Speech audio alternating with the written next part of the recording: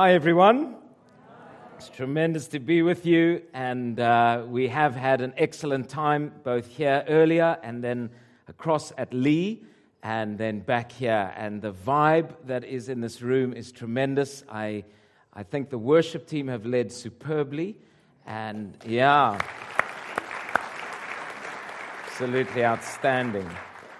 It is a tremendous joy to be with you. As Steve said, we are friends, and I bring greetings from River of Life.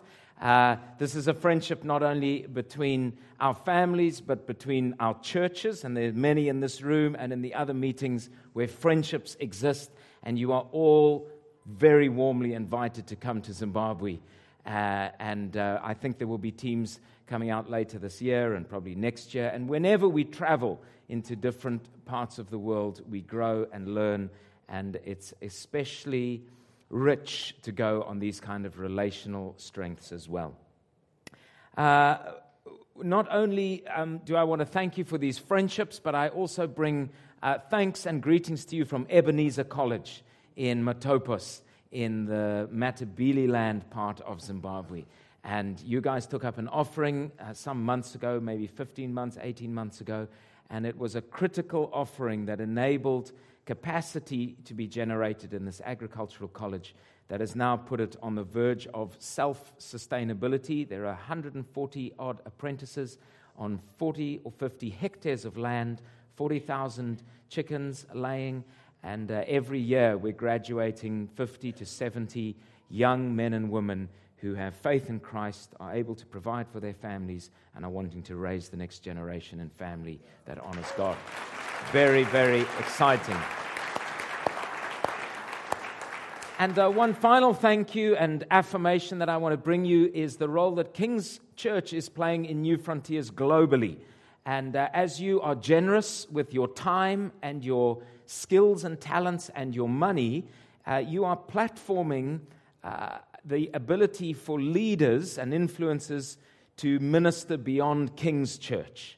And Steve and Deb recently have been involved in drawing together the New Frontiers spheres in the UK, which in the era past Terry Virgo, no one really knew what was going to happen with the different spheres, and how were we going to stay as New Frontiers when we were going to be called different names. And Steve and Deb have done a remarkable work, a significant work of drawing that together so that we're seeing more churches planted than ever before, more people coming to Christ than ever before, not only in the UK but in the world at large. And somehow there's something which has happened where as the UK draws together strongly in unity, and it's my message this morning actually, unity implies diversity. As that happens, God somehow pours out a blessing even wider than just those people. And God's word says that. He commands a blessing where there's unity. It runs down Aaron's beard onto his cloak. It just goes. And I believe that Kings has played a significant role and is able to continue to play a significant role globally just by the strength of what you're building here. So my prayer this morning is that I would be able to bring some blessing back to you as you have blessed in the UK and globally. And so I'd love to pray that, and then we'll get stuck into the message. Father, thank you so much for the beautiful way that you build your church, that you promise to build it, and that the gates of hell will not prevail. Lord, thank you for what you've done in these relationships across the earth. Thank you for friendship. Thank you, Father, that there is promise ahead.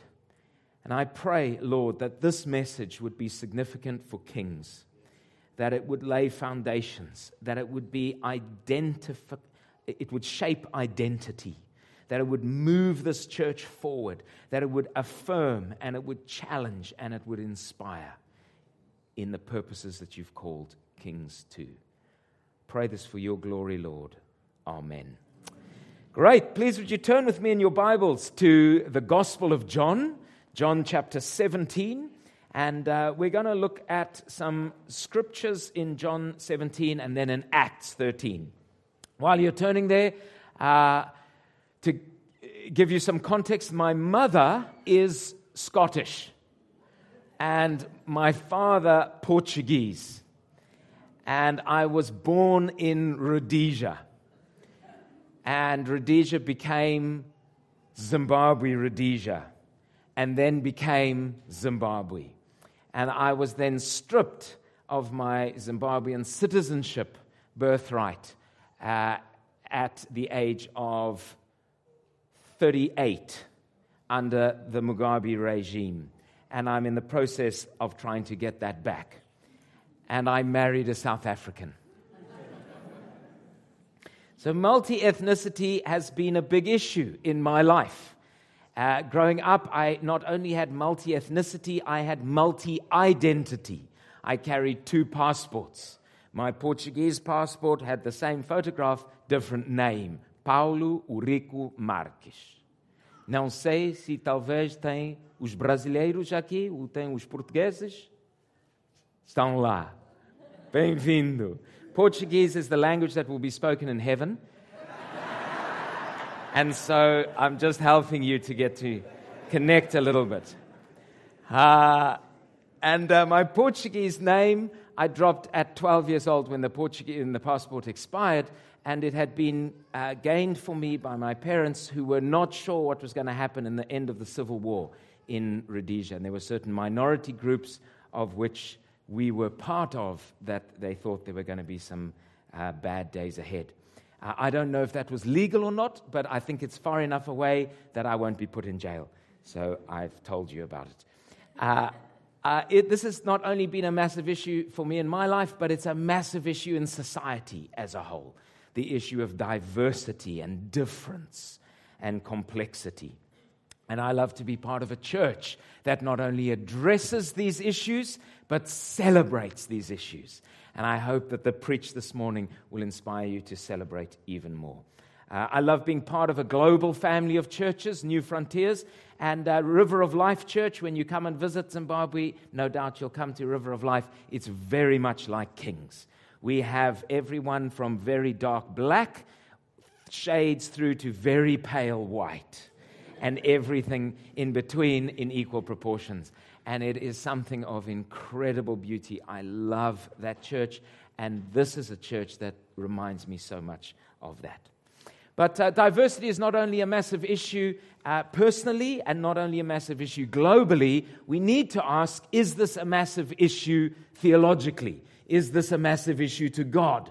Or what is it? How does it fit in? And we're about to read a passage from John 17, which is actually Jesus' final prayer before he is betrayed and arrested. And just before we go to read it, I love to look at other sacred, so-called sacred writings around things like this. When we look at a big issue and we look at what does God say about it, I find it useful at that moment to have a look in other areas as well. And so I've compared the Quran and the Bhagavad Gita, particularly in preparing for this message. And it's extraordinary how the Word of God, the Bible, speaks with such authority, illumination, such intensity, such depth and intimacy, glory around issues of diversity.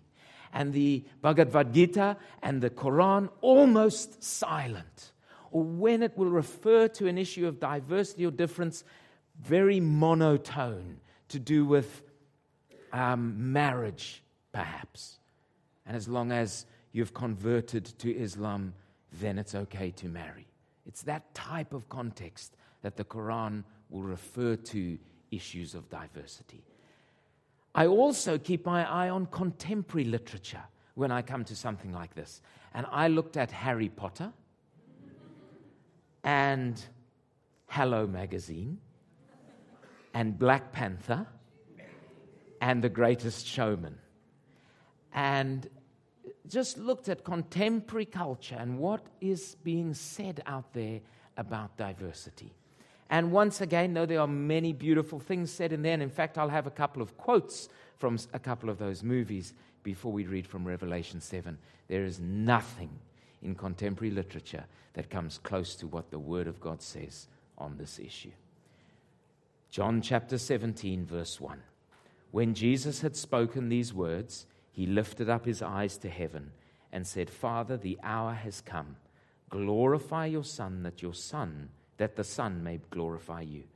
since you have given him authority over flesh to give eternal life to all who you've given him. And this is eternal life, that they know you, the only true God, and Jesus Christ whom you have sent. I glorified you on earth, having accomplished the work you gave me to do. And now, Father, glorify me in your own presence with the glory I had with you before the world began. Jesus' prayer at the moment of betrayal, at the moment of arrest, at the moment of injustice and beating and flogging and crucifixion and the grave, of which we know only the tip of the iceberg because we do not understand what it is for God to be separated in and of himself and to experience death and sin as the author of life. Before he goes there, he is praying for this unity with him and the Father. He's saying, I've done the work that you've called me to do. Just the cross ahead. And he's praying for this unity. And having prayed about his own relationship with the Father for 4 verses, he now prays for those who he has led to the Father, those who have believed his word. And after praying for them, he prays even more for us today. Verse 20, I do not ask only for these, those who believed him, but also for those who will believe in me through their word. That's every person here today who has believed in Jesus. That they may all be one, just as you, Father, are in me and I in you, that they also may be in us, so that the world may believe that you have sent me. The glory, the very glory that you have given me, I have given to them. What is that? That they may be one, even as we are one. I and them, and you and me, that they may become perfectly one, so that the world may know that you sent me and loved them, even as you loved me. It's close now. Miss Markle, I can't remember her first name, is marrying Prince Harry. Meghan is marrying Prince Harry. What a love story. It's huge. Read all about it in Hello. But there is nothing that compares to the depth of what is going on here. And I'd love you to not miss 5 key things about diversity from what we've just read. The first is that diversity is integral to the very nature of who God is. Diversity is fundamental to who God is in and of himself. God reveals himself as diversity, in unity. That's who he is. This is not an issue that we're grappling with in the fallen world, that before sin, everything was just one. There was one type of person, and now we're dealing with the fallout of the rebellion that Adam caused. No, this is before creation. This is in who God is. And Jesus praying here is echoing Genesis 1, where God revealed himself as Elohim, in the beginning God. I don't know if you've read the Quran. I love comparing to the Quran. The first verses of the Quran are all about a man praying and declaring who God is. It's a man-centered perspective right at the beginning of the sutra. The first 7 verses. You are the man saying, you are the Almighty God. You are the ruler. You are the this. And it's all good stuff. Pretty good stuff. The problem is, it's coming from the perspective of a man attesting who God is. I love the scripture. Man gets created on the 6th day, I think in the afternoon. It's like God reveals himself in the beginning. God. Who is this God? Elohim. It's one God, Elohim. It's a singular word, but the very word is plural in and of itself. And it leads him to say, let us create man in our own image. And so in the image of God, he created them. You have this interplay of them, we, us, he. In God's creation of us, he says, the scripture says God created man. In the image of God, he created him. Male and female, he created them. Right at the core of who God is diversity. And we grapple to understand it. We grapple to understand how can he be many and one. And God reveals himself progressively through Scripture. And Jesus here praying, Father, in verse 1, lifted up his eyes, Father, the hour's come, glorify your Son, that your Son may glorify you, since you have before the beginning of time. Verse 5, now, Father, glorify me in your presence with the glory I had with you before the world existed. Later on, verse 21, may they all be one, just as you, Father, are in me and I in you, so they may be in us, so the world may believe.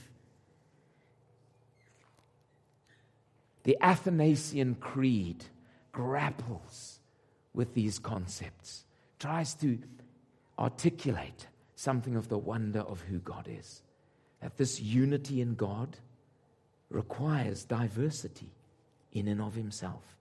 Unity requires commitment to remain despite forces that pull us apart.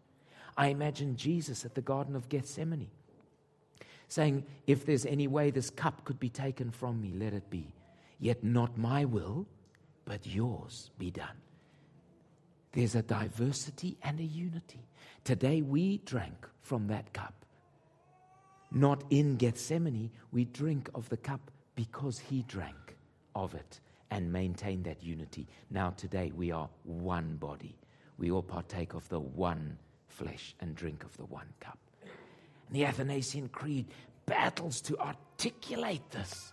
And I love, a bit of it says this, that we worship God in Trinity and Trinity in unity, neither confounding the persons nor dividing the essence. For there is one person of the Father and one of the Son and another of the Holy Ghost. But the Godhead of the Father, the Son, and the Holy Ghost is one. The glory equal, the majesty co-eternal. Such as the Father is, such is the Son, and such is the Holy Spirit. The Father uncreated, the Son uncreated, the Holy Ghost uncreated, the Father unlimited, the Son unlimited, the Holy Spirit unlimited, the Father eternal, the Son eternal, the Spirit eternal, and yet they are not three eternals, but one eternal. Can you worship Jesus and applaud him for the glory of who he is in himself? These are not three uncreated, nor three infinities, but one uncreated and one infinite. God is in himself of diversity in his very nature. Second point we get from this, diversity is integral to the character of God. Jesus here prays in verse 5, glorify me in your presence with the glory I had with you before the world existed. Character of God is what God does, how he rolls. The nature of God is who he is. And so we go back to creation or the moments before creation to see what is God like. And we know that the moment God created, he created in diversity. And yesterday, if you were at the marketplace seminar in the morning, we looked at the size of the universe. What happened when God said, let there be light? I think there was a huge bang. And light obeyed at the speed of light, 300,000 meters per second. And we know that the size of our galaxy, which is called the Milky Way, is 100,000 light years wide. It takes light traveling at that speed for 100,000 years to travel from one side to the other. And we know that the closest galaxy, spiral galaxy to us, is Andromeda, 980,000 light years away. And when you get there, you get another spiral galaxy. And do you know how many of these galaxies there are, separated sometimes by millions of light years? If you go home and look up on Wikipedia, the source of all truth, you will see cited the Hubble Space Center. They've just upgraded the estimated number of known galaxies in the universe to 3 trillion galaxies. Each galaxy having between hundreds of billions and hundreds of trillions of stars. And every star different. Every planet different. Every snowflake different. every fluttering eyelash different, every pitch of voice different, every fingerprint different. There is diversity. And within that diversity, unity. It holds together. And sin has come in and flawed it. But before sin, it was in absolute beauty. Now today, creation groans for the Son of God to be revealed and for the new heavens and new earth. But that diversity and that glory was there before sin came. Sin is what makes it go and today we're dealing with Syria, and today we're dealing with challenges of prejudice and challenges of racism and challenges of sexism and challenges of all different kinds. But in the very character and nature of God, there is diversity. The next point we get from the scripture is that diversity is integral to the gospel of God. Not only the nature of God and the character of God, but the good news of the gospel. Jesus says here, verse 2, glorify your Son, that the Son may glorify you, since you've given him authority over all flesh to give eternal life to all whom you've given him. And this is eternal life, that they know you, the only true God, and Jesus Christ, whom you have sent. The gospel is that it is open to everyone to know Christ. The gospel is not dependent on the color of your skin. The gospel is not dependent on the passport you hold. It is not dependent on your tribe, on your skill level, on your sex, on your sexual orientation. The gospel is not dependent on what you've done or you haven't done, good or bad. Nothing else counts for anything before Christ except that we know him, the one and only true God. That is the gospel. And when you get that, you can get unity because you celebrate diversity. You say, all these things I once counted to my gain or even my loss, I count them rubbish compared to the surpassing greatness of knowing Christ. And everyone can participate in that. That is the gospel. We haven't got the gospel if you cannot embrace diversity. Because the very same problem that you think they've got, you've got. There's no one who the Bible is saying here, there's no one that can point to others and say, you have less access to the Father than me. I am some kind of privileged person. There's nothing. Diversity is fundamental to the gospel because it highlights that it is not about us, but it is about him and his grace and his love and his perfection given to us. Hallelujah. Hallelujah. Fourth point, diversity is integral to the church of God. Not only the nature of God, the character of God, the gospel of God, but the church of God. Look at verse 21. That they may all be one, just as you, Father, are in me and I in you, that they also may be in us, so that the world may believe that you sent me. In God's design, as you and I are united with Christ and with one another, we fulfill God's purpose through the church to demonstrate his love to the world. He says it again in the very next verse, verse 22. The glory that you have given me, I have given to them, that they may be one even as we are one. He uses the word perfect in a moment, in case you haven't got it. I in them and you in me, that they may become perfectly one, so that the world may know that you sent me and loved them even as you loved me. Jesus says over and over and over and over again, the way we love one another out of the love that God has given us will enable the world to know that God loves them.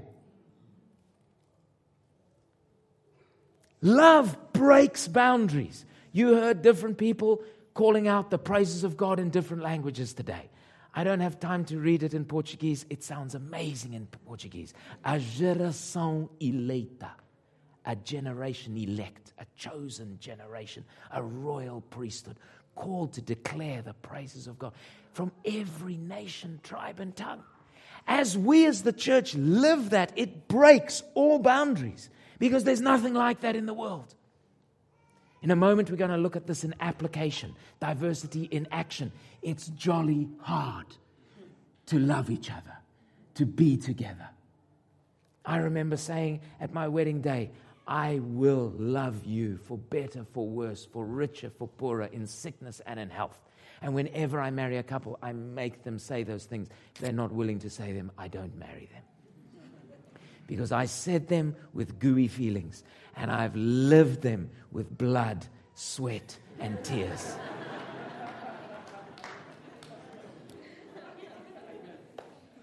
I am perfect and my wife is imperfect, and it has caused major problems. No, I'm rubbish. I cause most of them. But you'll find, even with the very person you marry, with whom you are one flesh, you've given your heart, it is hard. It takes commitment. It takes perseverance. It takes sacrifice. And so when it happens in a whole people, when it happens across churches, and the whole purpose is that others would know that they're loved, there's nothing on planet Earth like it. There's nothing in the cosmos. There's nothing in the universe. This is the church. This is the thing that God is going to demonstrate His manifold wisdom and glory in the church to the rulers of heavenlies. You're part of kings. You're part of the real thing. This is a great city, London, and the gospel has been preached for years. You are living it. You are doing it. I want to encourage you to be the church in your workplace, to be rooted in, to be part of a group, to be giving, to be praying. And as you go out there, to shine the love. And you might be in business, you might be in education, you might be in politics, you might be at home, you might be a bus driver, whatever you are the church. That's your identity. And the identity comes from our love, God's love for us. And as we love one another, others can see that God loves them. Diversity is integral to the church itself. And the last point from these verses is diversity is integral to the glory of God. Not only the nature, the character, the gospel, and the body of Christ, but the glory of God. Almost every verse that I've read to you this morning, so many of these verses in Jesus' final prayer before He gets arrested is about glory. He's after glory. The whole reason He's come to earth, He's come from glory, and He's coming through glory, and He's going back to glory, and it's just glory, glory, glory. The whole purpose of our lives, Jesus thinks, should be about the glory of God. And He's saying here that this issue of diversity is part of glory. Verse 2, the hour has come, glorify your Son, that the Son may glorify you. There's glory in the obedience of one to the other, the deference of one to the other, the love of one to the other. Verse 22, the glory that you have given me, I have given to them. What is that? That they may be one as we are one. Verse 24, Father, I desire that they also, that you've given me, may be with me to see my glory that you've given me, because you loved me before the foundation of the world. There is glory in us loving in diversity. It is fundamental to the very glory of God. I want to come in for landing and say that gives some theological argument for that diversity is a very important issue in the church. It's concept, but it takes action for it to be earthed, for it to be incarnated, for it to be lived. I'd like you to flip over to Acts 13, and we're going to read just the first couple of verses. Acts 13, verses 1 to 3. Now there were in the church at Antioch prophets and teachers, Barnabas, Simeon, who was called Niger, Lucius of Cyrene, Manaen, a member of the court of Herod the Tetrarch, and Saul. And they were worshiping the Lord and fasting. And the Holy Spirit said, set apart for me Barnabas and Saul to the work I've called them. Then, after fasting and praying, they laid their hands on them and sent them off. In your invited series, I would imagine you've looked at this passage. I'm sure you've looked at it in other situations. But I want to highlight to you some essential characteristics of a church that has embraced diversity. Firstly, there will be diversity in gatherings. Here they list Jews and Gentiles. They list black and white. They list diversity. They list plural, leaders in plural. That's why it's great to have a church with elders. This isn't Steve Tibbett, who preaches and also leads worship and plays the drums at the same time whilst he's pouring the tea. This is everybody participating. And God has gifted different people with different things. No one more important than the other. What is important is everyone is doing the thing that they are supposed to do. The church should be a place where people are able to feel welcome, where we do not judge, but you can belong before you believe, before you behave. And there are many churches which kind of say in an unwritten way, you have to behave before you believe. And then maybe you might belong. But there's a holy grail to where will I actually feel family. Kings is a place where you can come in and feel like you belong before you even believe. And in belonging and experiencing the love of God, the Bible says you will know that these are my disciples by the love they have one for another. And you will receive Christ's love and you will believe. And in believing, God will change you more and more into Christ's likeness. Jesus depth-charged racism. Jesus depth-charged judgment, but never compromised the truth. He did it in a way that he never judged. He never was sexist. He never was racist. Judgment is coming to an opinion on limited information, not having asked questions. It's where we get the expression, never judge a man until you've walked a mile in his shoes. And I think it was Steve Martin who said, yes, because then he's a mile away and you've got his shoes and you can run. But it's very true. It's so important to make an effort to learn, to understand, and areas that you don't understand, not to make judgments on until you've got to understand. There will be diversity in gatherings. There will be diversity in leadership. There's not an elite, but there's an openness to diversity in leadership. I love the plurality that we see here of the leaders, the teachers, the prophets. There will be diversity in mission. It won't be a single person, it won't be an elect group, but everybody on mission together. And in this passage, you see, it says they set apart the Holy Spirit. They were worshiping. They were together worshiping. And the Lord said, set apart for me Barnabas and Saul. There's diversity there. The work I've called them. And then after fasting and praying, they laid their hands on them and they sent them off. And you'll find that as you plant this next site, there's going to be a whole bunch that go. There'll be diversity. And there'll be a whole bunch that lay their hands on and pray and send them off. And it's as important to stay and build as it is to send and plant. Every aspect important. What is of huge significance is that we do the things that God has called us to do. Diversity in action will involve diverse gatherings, diverse leadership, and diversity in mission. I'd like to finish with one quote from The Greatest Showman and one from Black Panther. And then I'm going to ask the band to come up and we're going to sing as we read Revelation 7. The Greatest Showman, if you haven't seen it yet, is one I recommend. It's a contemporary celebration of diversity. And it's a true story of the guy who started the Big Top, greatest show in the world, Big Top Circus.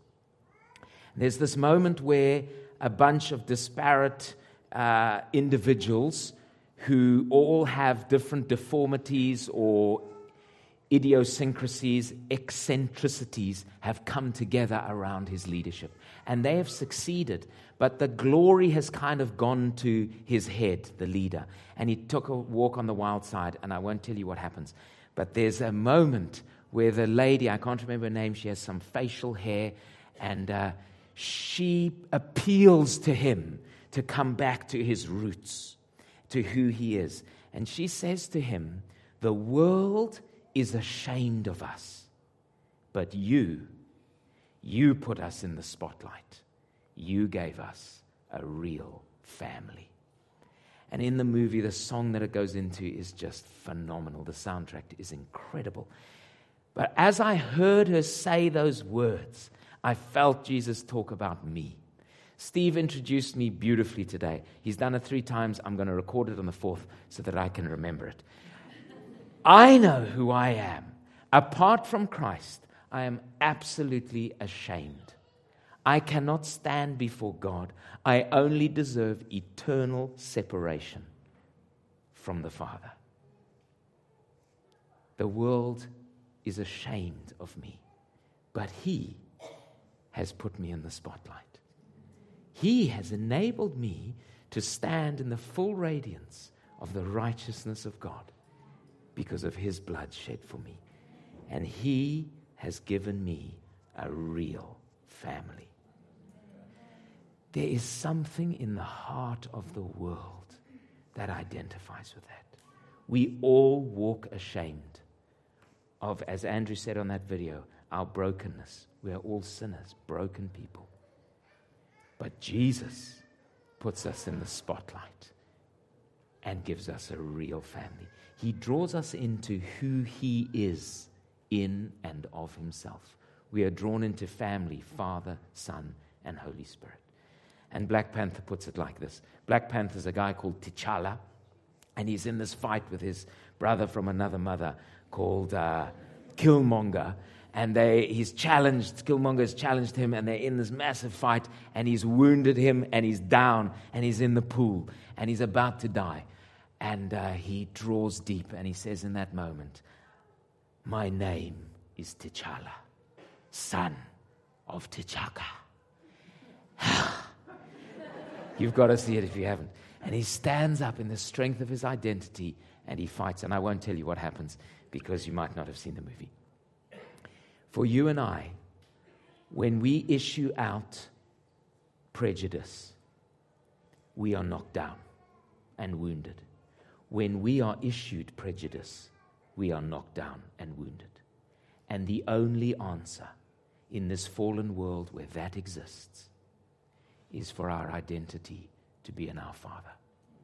I stand before you today as one imperfect through what I've done, and one imperfect through what people have done to me. And I say, my name is Scott, son of the Father. Amen. Son of the Father. What an identity. Drawn into this relationship. As I am in them, so they in me, may they be in us. This is my family. And from that identity, we are able to fight with the weapons, not of this world, but weapons of love, patience, joy, kindness, goodness, faithfulness, gentleness, self-control. Would you close your eyes? The band is going to come up. Steve is making funny gyrations to me, but Hillary's anchoring the meeting. And we're going to sing this song saying, He is greater than it all. He is greater than it all. Syria is being bombed, and Brexit is happening or not happening, and there's all these things. Diversity, and God is greater than it all. I wonder if you could close your eyes. I want to read this picture of heaven, and then us to celebrate this God.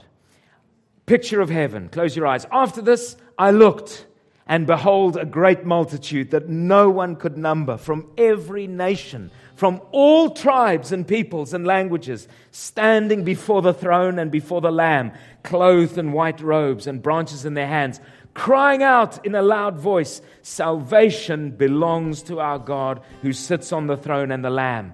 And the angels were standing around the throne, and the 4 living creatures fell on their faces before the throne and worshiped God, saying, blessing and glory, wisdom, thanksgiving, honor, power, and might be to our God forever and ever. Father, we thank you for the beauty of who you are, the beauty of what you've created. We thank you for the beauty of the church that you have taken from ashes, and you are demonstrating your manifold glory through in the redemption that has come by Christ. We thank you, Lord, that you have destroyed the dividing walls and that you make us one. And I pray for this church that they may be one with you and one another, that you would enable the body of Christ across the world to be strengthened in you, that we would shine the light and love of the Father in the way we love each other, that the world may know that you have loved them. Hallelujah!